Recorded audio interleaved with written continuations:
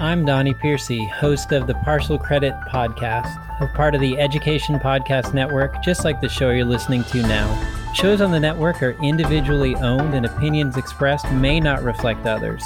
Find other interesting education podcasts at edupodcastnetwork.com. Hey, welcome back. Steve here, and today I'm talking with Tyler Harms, who has been a special educator for over a decade and has taught in the elementary and secondary school settings. And now he has written a book called Teaching for God's Glory, Daily Wisdom and Inspiration for New Teachers. Lots to learn today. Thanks for listening. Don't forget to share and subscribe. Enjoy.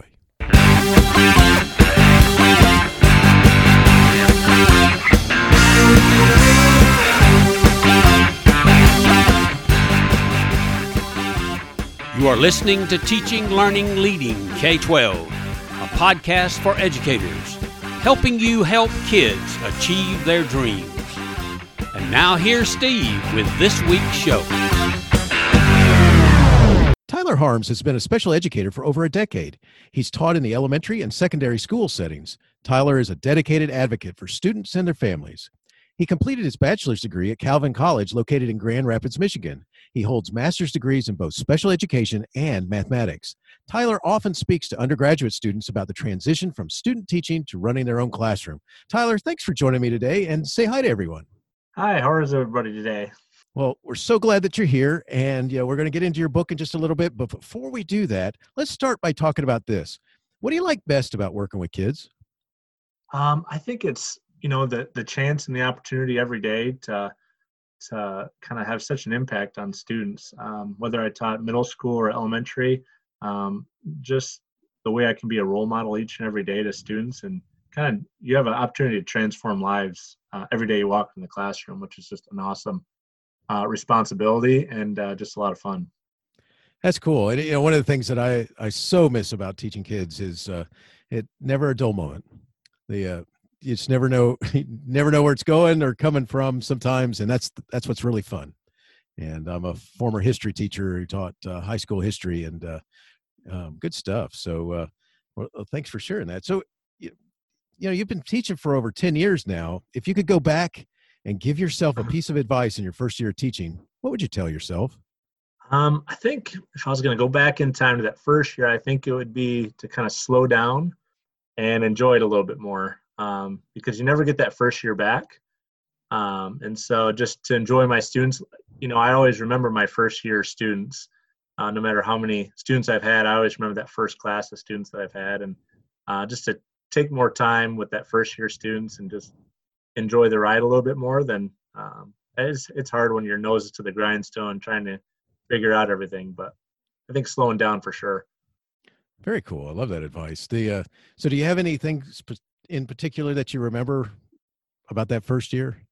Yeah, they were all 8th graders, and I had just graduated from college, so I was only 6, 8 years older than them, maybe. And so that's just, being that close to your students, in age is interesting.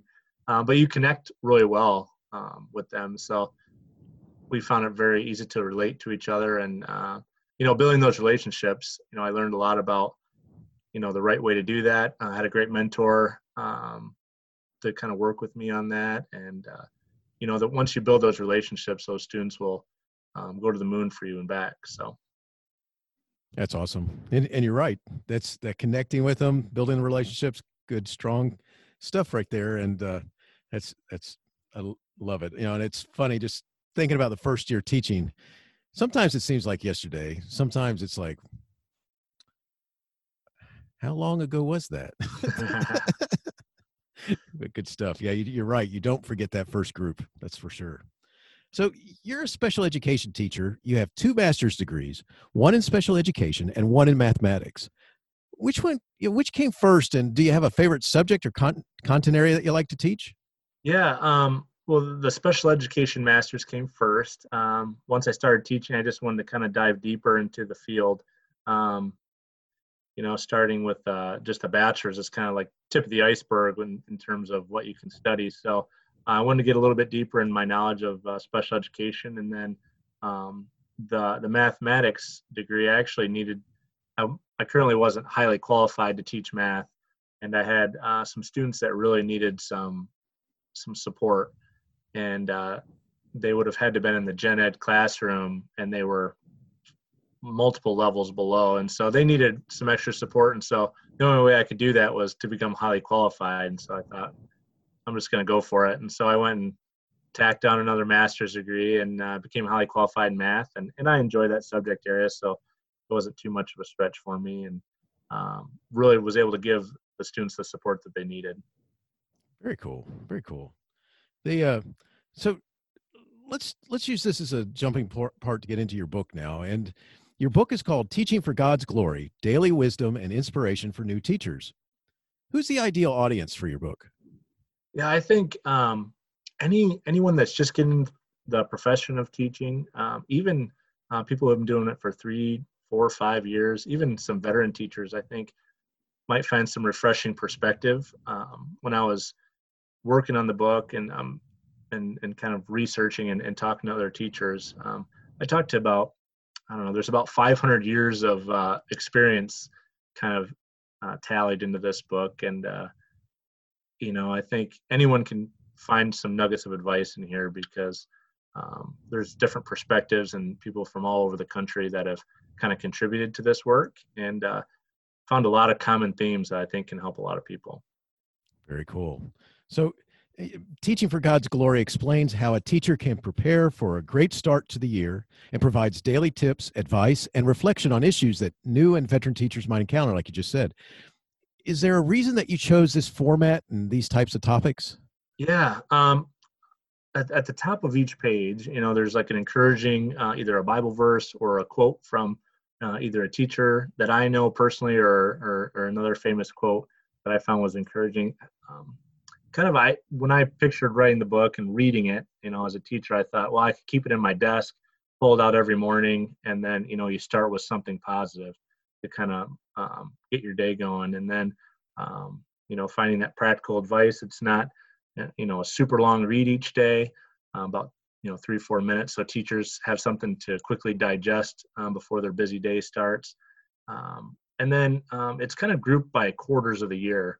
So there's the beginning of the year, and then the first, second, third, and fourth quarters of the year. So if a teacher gets this resource in the middle of the year, they can open up to the day that they're on, like day 125 of the school year. They can open up to that day and find some practical advice right where they're at in the year, and even kind of looking towards the future. So in October, you might find some advice for parent-teacher conferences that might be coming up soon, how to start preparing for those. Nice. It's cool because, as a new teacher, I think one of the things that happens quite a bit is that, and it's not that anybody means to have this happen, but everybody gets caught up in their world in the building, and they're doing their thing. And then, so you can kind of be forgotten. Yeah. And, exactly. and so having some advice makes it a good place, nice thing to be able to go to, is where I'm going with that. And, in your book, you give advice for starting the year off right for a new teacher. And so let's go there for right now. Why do you think it's important for a new teacher to have someone sharing ideas with them? Yeah, I think, collaboration, I think, and I've always felt this way, is way better than isolation. Working in groups or teams, or even just one other mentor teacher, you just have so many more ideas. You can figure out best practices a lot sooner than if you're trying it all on your own. I was really fortunate in my first year teaching. I got to share a room with another special educator, and she was a fantastic mentor for me, and kind of taught me the ropes. And I was lucky to be in that same room, and most people don't have that opportunity. But, I would suggest for new teachers or even veteran teachers to go find those folks that are doing things really well, and try and emulate that, because they're having a real positive effect on not just the students, but their community as well. Yeah, and I love that, because it's, one of the things that happens is that, you're going to run into, I don't care how much you think you got this, you're going to run into those challenges, and you're going to run into those moments when you're like, what do I do here? Or can I get some help? And just being able to have someone who's, can maybe see you through those moments or help give you some thoughts about it, I think is is so important. And can you kind of speak a little bit to the thought about not only is it a good thing to have someone sharing ideas, but kind of someone who's sharing has the right ideas in mind here, the right person talking to you? Yeah. I think, they can either speak kind of truth and being helpful advice, or they can almost kind of bring you down. It depends on who you're looking, or who has you there. So I think in terms of having the right people in your corner, I think you need to have lots of people in your corner. For me, I have a school psychologist who's just fantastic, and she's been there for a long time. And I also have speech pathologists and gen ed teachers.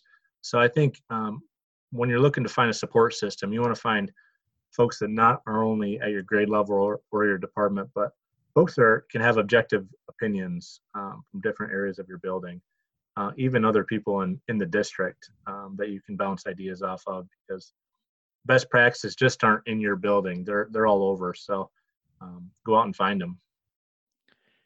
I love that. And, it's, first of all, the energy you normally have as a brand new teacher or in your early years it's just amazing anyway. And then being able to hook up with somebody who might have that experience, whether it's 50 years or whether it's 5, that they can share, and you can pick through and kind of have some ideas about, what should I do here? And that type of stuff is so powerful. Not only that, the new teacher has a lot to offer, veteran teachers too. They have that energy like you talked about, and also new skills that they just learned, right out of college. So it brings really new life to those veteran teachers, because they just feel re-energized. And I love that, because that's so much on the money, and it just making those connections, being able to work together. Some of the best teaching I ever got to do was in a school where we were in a high school, but they brought up some middle school concepts. And so we were teamed and got to do the collaboration with other teachers. And that was so cool, because otherwise in the traditional high school as a history teacher, you're normally on your own. Right. Exactly. Collaboration was awesome. So, yeah. So one of the things that I want to get into here is it's possible that a new teacher or a teacher is going to feel overwhelmed. What advice would you give a teacher who's feeling this way? I mean, how do they overcome this feeling? Yeah, I think it's inevitable, you're going to feel overwhelmed in that first, 1, 2, even 3 years of teaching. And so learning kind of how to cope with that stress and kind of find the right support system. And one of my latest blog posts was kind of how to reclaim your nights and weekends. And in that post, I try and talk about setting priorities for yourself professionally and personally. And part of it's knowing your limits, what you can kind of handle. And sometimes as a new teacher, administrators or whoever will ask you to sign up for every committee under the sun because you're new and you have lots of energy, but you're also trying to learn curriculum and everything else and your students. And so just knowing your limits and what you can handle, and setting limits with parents sometimes is important because they might be contacting you all through the night. So, setting those boundaries and, knowing what you can take, and also find the right people to kind of help you along the way, because you just can't do it on your own, especially in teaching. Yeah, you really can. And I think that's one of the things that'll wear you down is if you do try to do it on your own, and some of the times it's just the energy of working with the kids, and you've got all this stuff going on, and next thing you know is it's just got too much stuff going on. And exactly, especially this time of year. After the holiday break, this is a long stretch, and here in Michigan, we didn't get as many snow days as we would have liked. We usually get 3, 4, 5 snow days. We only had 1, so oh my gosh, you can tell the students and the teachers are, it just is it's a great learning time because it's a great stretch of academic days together. But we got to be able to mix it up and have fun and find ways to rejuvenate yourself as well as the students. Very cool. And by the way, you just brought up something that I think is so cool, because you're in states where you do tend to get snow and have snow days, and I'm actually in a state where parts of our state we might get snow days, and the other parts of it we might be out because of severe storms and too much water, overflowing rivers and things like that. It speaks a lot to when the kids get stuck inside or they're not getting outside.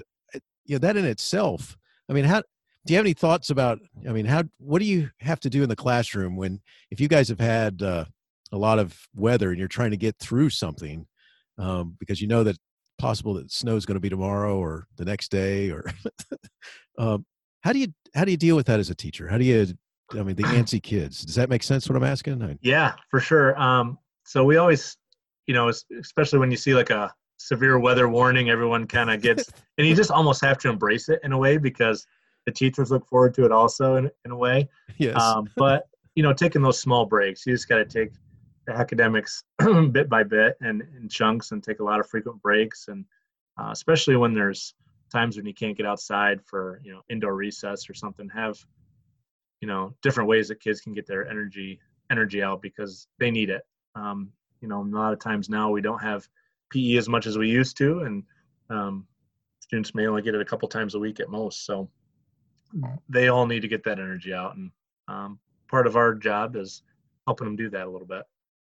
That's very cool, because that is one of those things. You got to figure out how to create some sort of lesson that's going to let them explore that energy or expel that energy is what I really meant. And that's I can only imagine though what it's like, because like you said, and if listeners were paying attention there, you made that comment that even the adults are a little excited about that snow coming too. Oh yeah. So it's got to be an interesting sort of what's the word I'm looking for? Like the energy in the building when the kids and the big kids are, it might snow tomorrow. It might snow tonight. Are we here at school tomorrow? Will we be out for a week? The anticipation is, people stay up all night waiting to hear. And when we don't hear it, the kids are kind of grouchy the next day. So we got to plan that's for that funny. too. That's funny in and of itself. Well, Yeah. I wanted snow. Or, Exactly. Nice. So let's talk a little bit about it, because I've seen where you've talked a little bit about this in your blog and your book. What thoughts do you have about working with students who are really reluctant learners, and and I mean in the direction of giving advice to teachers, other teachers, colleagues? Yeah, I think finding what really drives those students has been really beneficial for me. We talked about earlier just building those relationships, and that really starts on day one, and getting to know those students, talking to all the folks that have ever worked with that student, previous year's teachers. The family is going to have the most information that you're going to probably need. So, talking with those parents at the beginning of the year, spending time, with those students, greeting them at the door, just getting to know them on a personal level. Once you're able to do that, and they know that you're there for them no matter what, when you have to take a withdrawal out of their account, as they say, for academics or any other, discipline, things like that, you've already put a lot of deposits in their emotional bank, that when you pull a little bit out, there's still some left.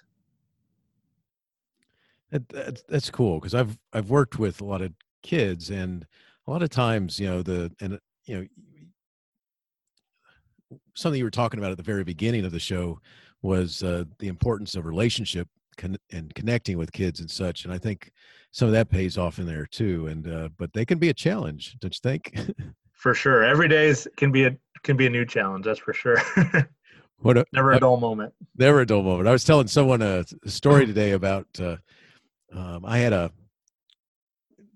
high school history class that I taught where it got divided by lunch. So, they'd come in for so many minutes, and then the lunch bell would happen, and they go to lunch, and they come back, and we finish out the rest of the class. Well, that's a lot of fun. And the funny thing is that I understand, I get it. The principal at the school, and having been a principal, I understand, you don't want to interrupt science labs or math for something like this. So not a problem.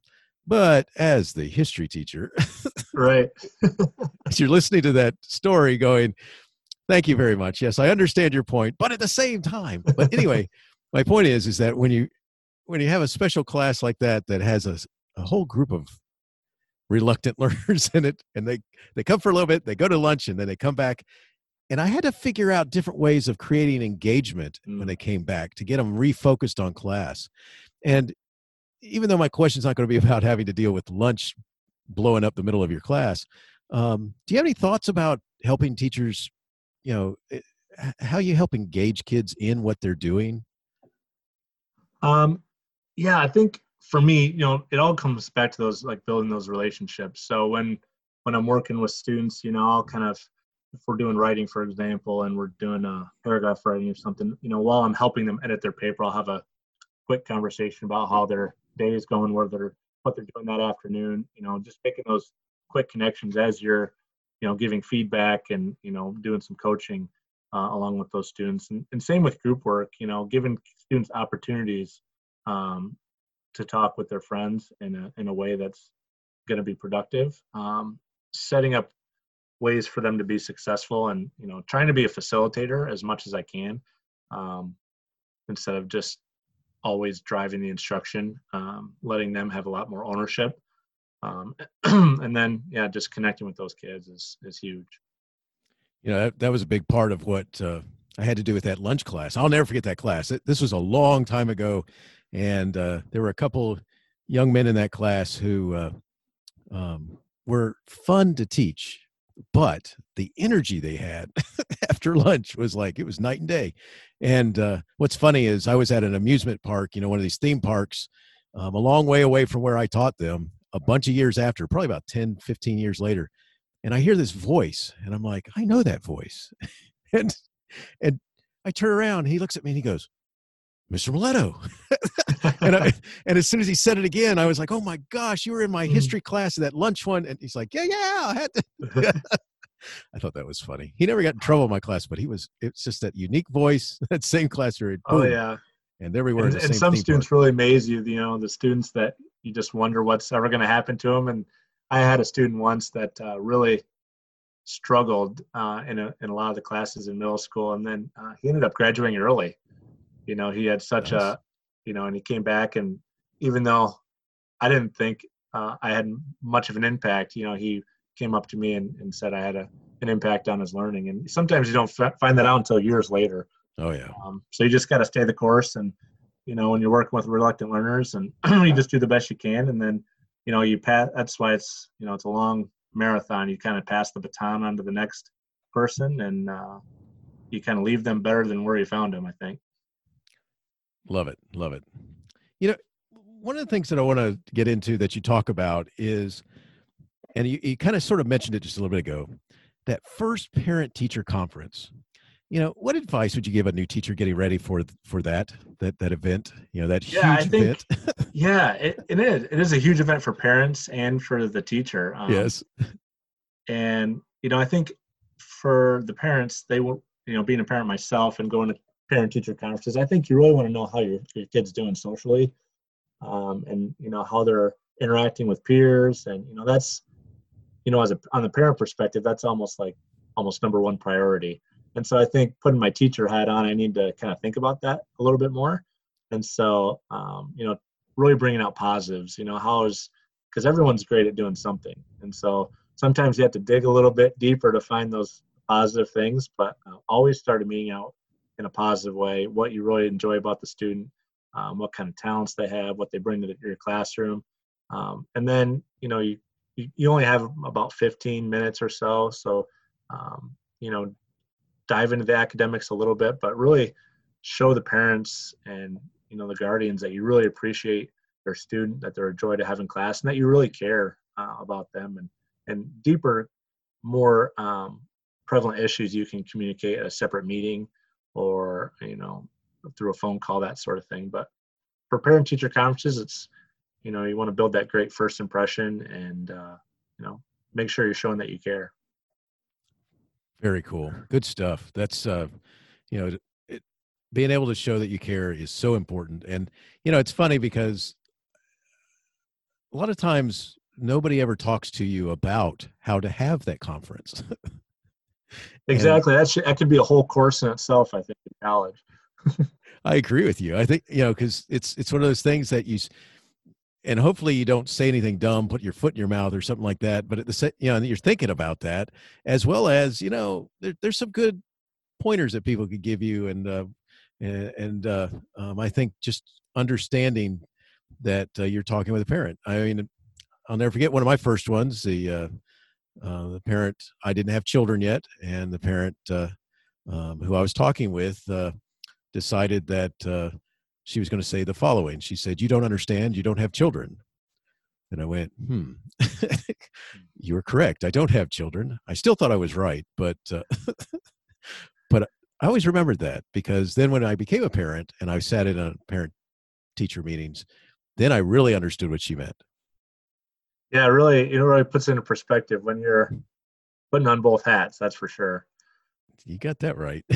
Suddenly it's like, and that's why I'll never forget what she said, because it stuck with me all those years. Once I had my own kids, it's like, yeah, now I know what she was talking about.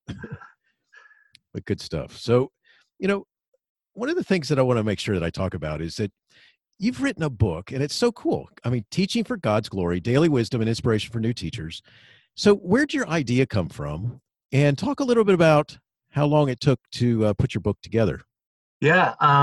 So I remember it pretty vividly. It took about 3 years to do the project, but I remember just in the middle of the night, because I had talked to one of the student teachers or something the day before at our building. And then that night I just kind of woke up in the middle of the night thinking, man, I got to do something about this, or I could do something about this. And so I kind of came downstairs in the middle of the night and just got some sticky notes out and started thinking about, man, if I was going to start teaching, what are some things that I wish I would have known that I know now? And then the sticky notes just kept coming and coming and coming. And I thought, wow, there's some cool stuff going on here. And I thought, wow, this is something that just has to come out, because it ended up being, the playbook almost for what I wish I would have known when I graduated college. If I had that in my hands, I think my first couple of years would have gone. They went pretty smooth, but I think they would have gone a lot smoother for sure. Nice. And so it really just transformed after that. And then, as I started talking to more educators, and some that had retired, some that were still teaching, just getting perspective from all generations of educators, I saw a lot of common themes. And so they all were kind of compiled together and put into this book. And, I think it's so cool that, when new teachers or veteran teachers get this as a gift or something, they can open it to any day of the school year and find something that's beneficial for them. They don't have to start at the beginning. It's wherever they're at. We kind of, meet them where they're at. And, I think that's something I really wish I would have had going into it. But I think that's the purpose of the book. And, I hope so far I've had a lot of great positive feedback from it. Excellent. And it's a cool book. I, like you said, I wish I'd had it, because I definitely didn't have that. And what I really like too about it is, like, on every Friday, there's a spot to like do some journaling or, prayer requests, anything like that teachers want to make notes on their lessons. There's a spot to kind of write in, and funny things that students say that you just know you have to write it down. And then next year you can look back and kind of have those things. And I think it'd be cool, 10, 12 years down the line, if I would have had that book to look back and see what I would have tweaked or from a lesson, or what students would have said back then. It would have been a good keepsake, I think, for my first years of teaching. Oh, most definitely. That would have been an awesome keepsake. I love that. One of the things that is really cool is that you also, not only did you start the project like you were talking about, but you finished it and you published your thoughts and words and deeds. How did you do that? How did you keep yourself going and finish your book? Yeah, it was a lot of starting and stopping. I've got 3 young boys, 6, 4, and now 7 months. So there's a lot of stopping and starting.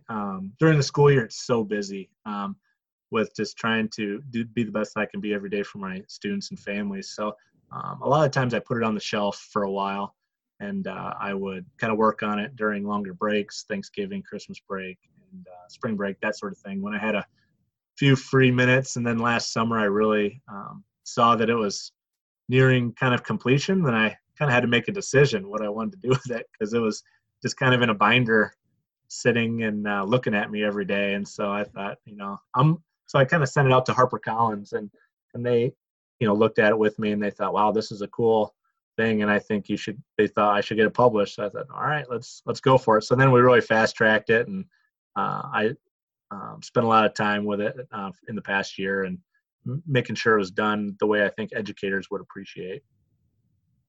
That's excellent, because I know that that's the biggest thing that people complain about, is that they get this idea, they get going on it, and then somewhere along the line, kind of the energy runs out or something else happens, and then they got to get it back and get focused. And so that's cool. Yeah, So, I just think that motivation from the other folks, that that accountability, my wife and HarperCollins and those folks just kept kind of cheering me on and kind of saying, yeah, this is really something that people need. So let's get it out there to them. Awesome. Well, congrats again. So what I want to do is shift a little bit, because you have a blog called teachforgodsglory.com, and you have some really cool articles. And I just wondered if you just talk a little bit about your blog and share maybe one of your favorites. Yeah, for sure. So it kind of started as I started writing the book. I figured this is a great way to kind of go deeper on some of those subject areas from the book. And so I took some ideas and found some practical ideas for teachers around like stress management. Working with reluctant learners was another one. Kind of ways to kind of help students with ADHD. I think I did a 3-part series on that. And it really just stemmed from, I wanted to be a one-stop shop for new teachers, so they could find practical advice, resources that were right there that they could go to and print off or watch a quick video, get some great professional development that's free, and just be really respectful of a teacher's time, and know what's important, and have it all right there, because I don't want to read a lot of information either, especially teaching. I want to digest it and get on with my day. And so I wanted to make sure it's concise and digestible for educators. Excellent. Well, it definitely is great advice. It's a great blog. And you mentioned my favorite one earlier: reclaiming your nights and weekends will give you more joy in your work, which I love. That's a cool article, and just great advice there as well. So need to go check out his blog. So Tyler, before we go, if someone wanted to connect further with you, where would you send them? Yeah, my author page, www.tylerharmsauthor.com. That's kind of the homepage for the book, Teach for God's Glory. And on there's my related links page, and that's where you can purchase the book. There's a hardcover, paperback, and an ebook option for people who like to listen on their device. And then also there's a contact me page. And feel free to send me, drop me a line, and I'd love to hear from new teachers just to see where their journey is going, and any ways I can help. I would love to be in touch with them.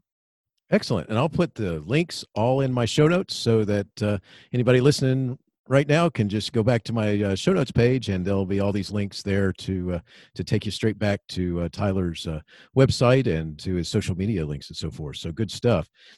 So I've got 2 questions that I want to ask you to finish up. And the first one goes like this: if you had the chance to talk with an audience of 100 brand new teachers, what is something that you would want them to know or think about?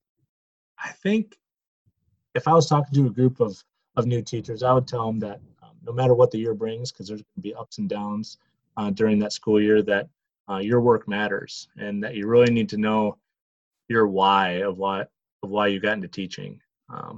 Knowing that will be kind of your foundation, and because you're going to have tough days, and so knowing why you got into the profession in the first place will be kind of your bedrock for the rest of your career. Because we all didn't get in it for the money, and there's certainly other occupations that would have done that, but we're doing it for kids and for families, and trying to build the next leaders. So awesome. I love the advice. Good stuff. So last question: do you have a teacher in your past who made a difference in your life? If so, who was it, and what would you say if given the chance to say thank you? Yeah, I would talk to Miss Wieland, or she was Miss Nugent back when I had her, but she just was recently married a little bit ago. But she's from my hometown, and we still connect every now and again. But she was just fantastic. She was my one of my middle school teachers, and she just really was a great role model for kind of how I ran my middle school classroom. She had real open door policy. Students would come in, and we would get our homework done. We'd be able to kind of relax and connect with each other, and then also talk with her if anybody had any issues. So I really just appreciate her willingness to give us time in her room, and a lot of it was probably her free time, and thinking about it now, it was probably her planning period and her after school and her lunchtime, and she sacrificed a lot, but man, the relationships she must have built over the years is phenomenal. So definitely wanted to say thank you to her. She was a big inspiration for me. Awesome. Thank you so much. Well, Tyler, it's been great talking with you today. I can't thank you enough for joining me. I love the book, Teaching for God's Glory, Daily Wisdom and Inspiration for New Teachers. Your focus on supporting teachers is just incredible. Keep up the great work. Wishing you the best in all that you do. Take care. Thanks, Steve. I appreciate it. Teaching Learning Leading K-12 is excited to be a member of VoiceEd Radio. VoiceEd Radio, your voice is right here. Teaching Learning Leading K-12 is a proud member of the Education Podcast Network. Podcasts for educators, podcasts by educators.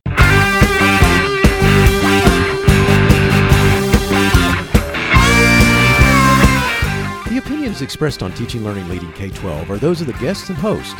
Teaching Learning Leading K-12 is intended to share ideas, advice, and suggestions for classroom teachers and school administrators. Teaching Learning Leading K-12 is produced for educational purposes. Thanks for listening, and I hope you'll share it with your friends.